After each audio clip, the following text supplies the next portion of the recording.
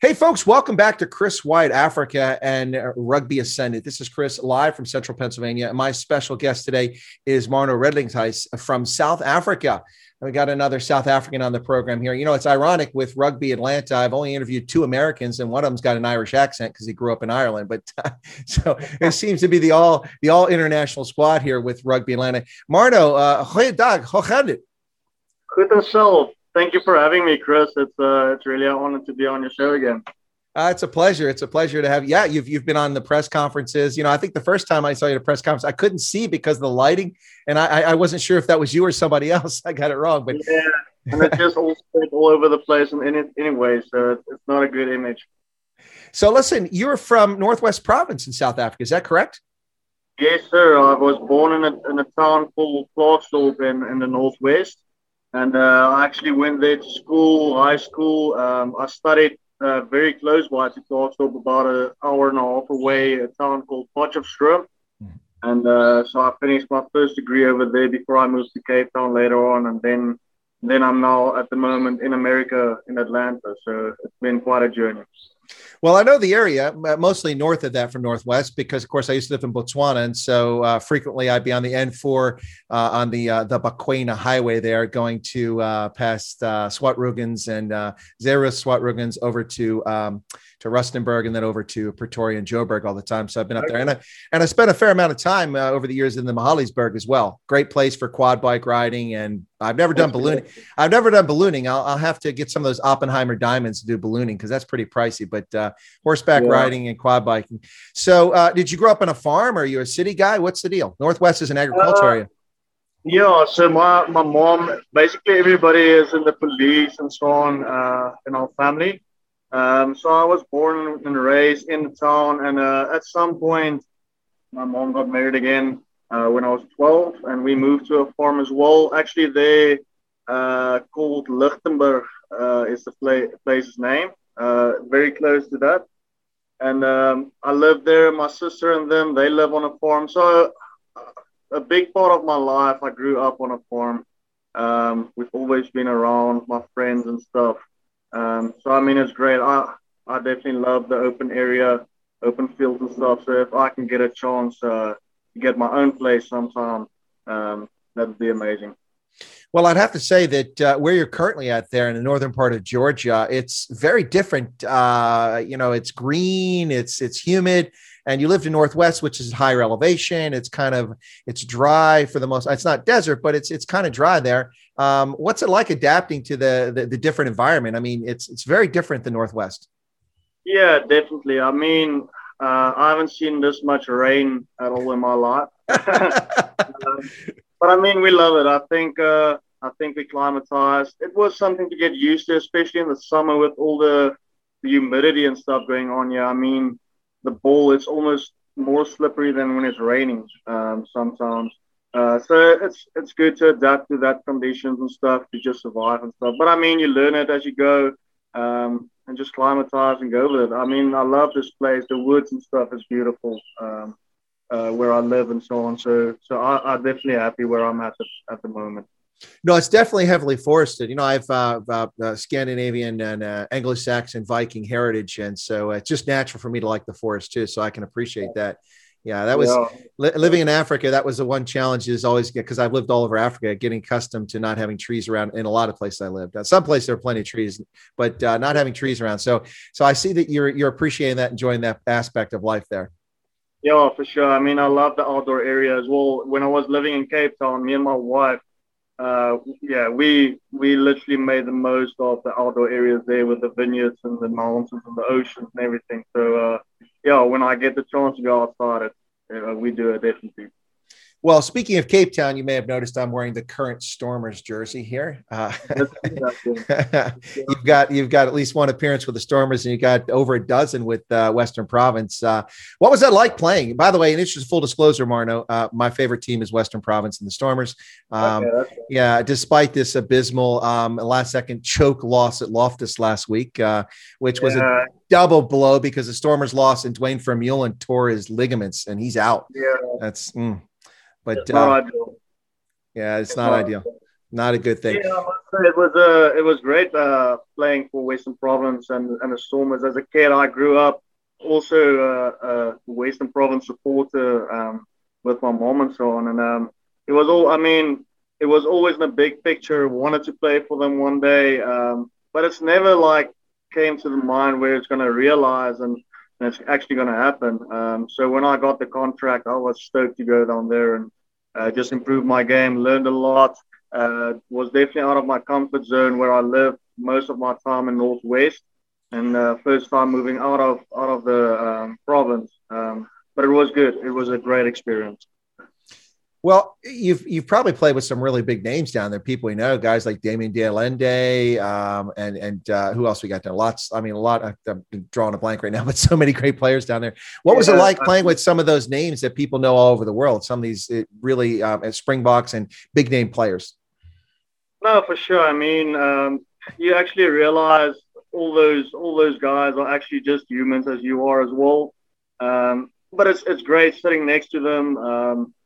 Training, working with them, it's you learn so much. I mean, there's full stuff where you can get better in the game, the 1%ers and stuff that makes a huge difference in your game.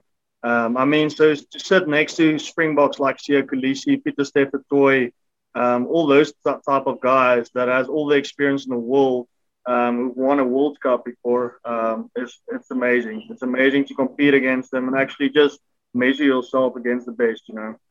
Now, it's interesting you mentioned Peter Steph Dutoy and Sia Kolisi, because while Sia Kolisi wound up going to a traditional rugby producing program, he didn't exactly have a traditional childhood and was fortunate to wind up there. Peter Steph Dutoy played rugby his entire life, but he also didn't go to a feeder school that they traditionally get people out of. You coming from the Northwest, I mean, we're not always looking to the Northwest for rugby players. I guess we could argue that you also had kind of a non-traditional path to the rugby world. Is that fair? No, exactly. I mean, I was in a small school. We did well in our division, but I mean, we were like medium schools. Squinspray High is my school's name. But I mean, we had a few great years where we had a bunch of guys played rugby. Lost a few of them with scholarships that was offered to them by other schools. But I mean, my mom, she also always said, no, you're going to finish here. And I mean, she liked me to have in the house. And I totally understand that. It was great growing up in the house and being with my family and stuff. But sport-wise, it's definitely difficult to make a name out of a school like that. I think it's more hard work to build a name for yourself, to get out there and just give a product that people love, you know. I mean, if you're in a school where it's already a brand name, people will go and look and instantly see you if you're good enough. No, and I think that's something a lot of Americans are unaware of and don't really appreciate. Even a lot of people outside of South Africa, maybe Kiwis would get it because it's a similar situation, but varsity and high school rugby is a huge deal in South Africa. I mean, you go to varsity competitions and there's more spectators than Currie Cup games by a wide margin. Oh, exactly. It's electrifying. I mean, when I played for the Picker in Potchefstroom, it was always amazing because the fans are so engaged in the game. And I mean, there's sometimes 4,000 to 7,000 people around the field. When I played for Marties in Stellenbosch, we could have easily filled the stadium with 25,000 people or so. And that was amazing. I mean, that's literally where I made my name in rugby almost. Because a lot of people watch it. It's a fun game. People just, you know, you will always hear on Mondays, it's Varsity Cup and stuff. So, I mean, to have that opportunity before was amazing to play for 2 universities in the competition and to win it twice as well was a great experience. So, I mean, I'll always remember that. If I'm not mistaken, Mumson also played at Marties. Didn't he also play there? Yeah, we actually, the one I won for Puka in 2016, we played against each other, and then I played in 2018 with them for more. Yeah, okay. So. And Adrian Carlson, I think, was also, was he playing there, or am I mistaken? I could be mistaken. Yeah, and Marco as well. Okay. Oh, Marco as well. All right. So here's the question. You or Mumson, who's better? You don't have to answer. Because if you are better, that's just going to get you in trouble. If you're not better, you don't want to admit it. Yeah. So listen, what's it like? You're in Atlanta with all these Borkies running around there on this team with all these Afrikaners. It's got to be a different vibe in the clubhouse. I mean, I was listening to line-out calls. They weren't Afrikaans, so I was a little disappointed in that. I was kind of expecting that. Yeah, we're still working on getting the Americans and the Canadians and so on to understand Afrikaans. It's not that easy. But no, I must say it's a great environment at the moment. At ATL as well, it was the first thing I've ever mentioned to my wife. It's just the people, how amazing the community is and stuff. Everybody's friendly. There's no one that's really like weird or it's cliquey or nothing. I mean, we're so many different cultures and stuff, and we're a lot of people from South Africa though, so it makes it nice, it makes it feel more homey. But it's nice to learn from other cultures and everything, and just having the diversity is amazing. Well, speaking of other cultures, have you done the public service of explaining to Americans that beef jerky is not a real treat, that you need biltong? And the second one is that if you actually, dismiss the barbecue and explained a braai to them yet? Yeah. No, we've definitely introduced them to real beef jerky, biltong. We have a supply over here, so that's all sorted. But I mean, the barbecue we're still working on. We just need to get the vibe going more than the food, because over here a barbecue is you go out, have a good few feeds and stuff, a hamburger or two, and then you go home. Whereas South African barbecue can last maybe sometimes a few hours longer than expected.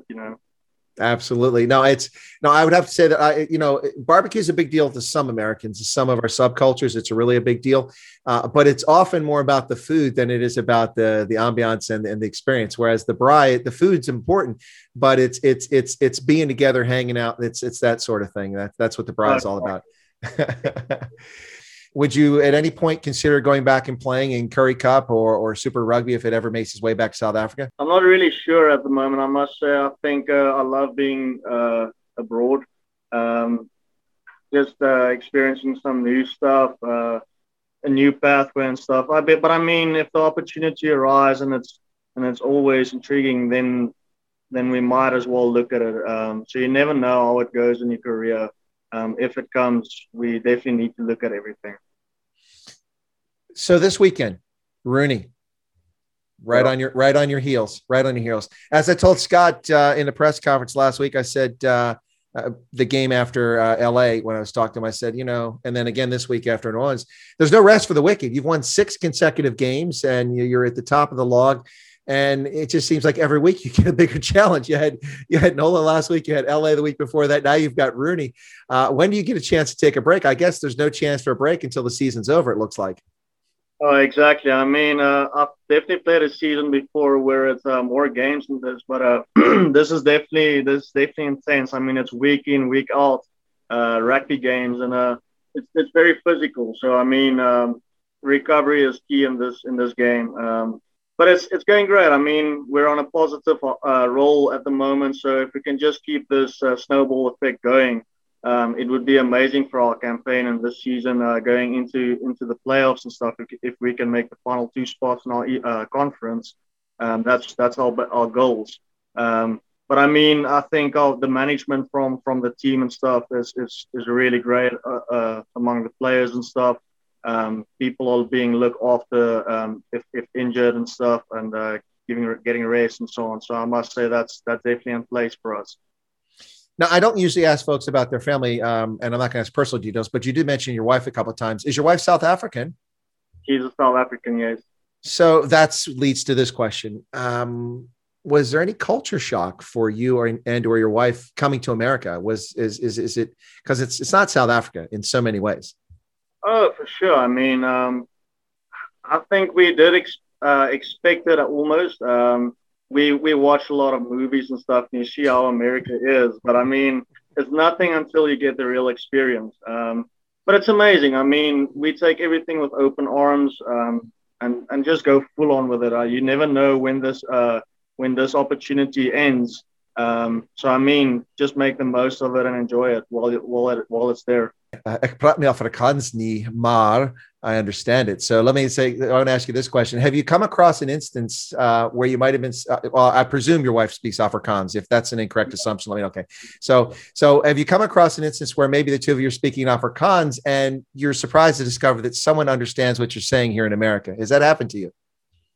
Oh, well, for sure. I mean, there's a few friends like Duncan van Skalkwijk's wife. She's been with him for a few years. So I definitely think she will know a few words or so. So you must be careful if you're talking around them. But yeah, I think everybody just loves it, and it's great seeing it. You know, I mean, as soon as you speak in the streets or something, people will look around and ask you where you're from, and just curious of what you're doing and so on. So I mean, that's good. Well, I asked that question because a lot of my viewing audience is from South Africa, and many of them have come to America on holiday, and they're not doing anything wrong or saying anything bad or speaking ill of people, but they'll be speaking in Afrikaans, and someone will say something to them in English in answer to their question or make a comment. They're just like, they wasn't expecting anybody to speak Afrikaans or understand it in America. But that's the thing about language is people all over the world speak these languages, and even Afrikaans, which is a relatively small language, it's a bit of a surprise. So yeah, no, I can get that. Duncan's wife, I wouldn't be surprised if she's learned some Afrikaans by now. So Yeah. No, I mean, just when I came here, my English were so terrible. I spoke with one of my friends, and he was like, "Yeah, I'm not really sure that you just speak Afrikaans or English right now." And I just looked at him and was like, "Oh man, okay, we have some." No, I get it. Listen, I speak 6 languages, and German was my second language. And there was a time in which I was so immersed in German that I couldn't think of a word in English, even though it was my first language, but I could think of it in German.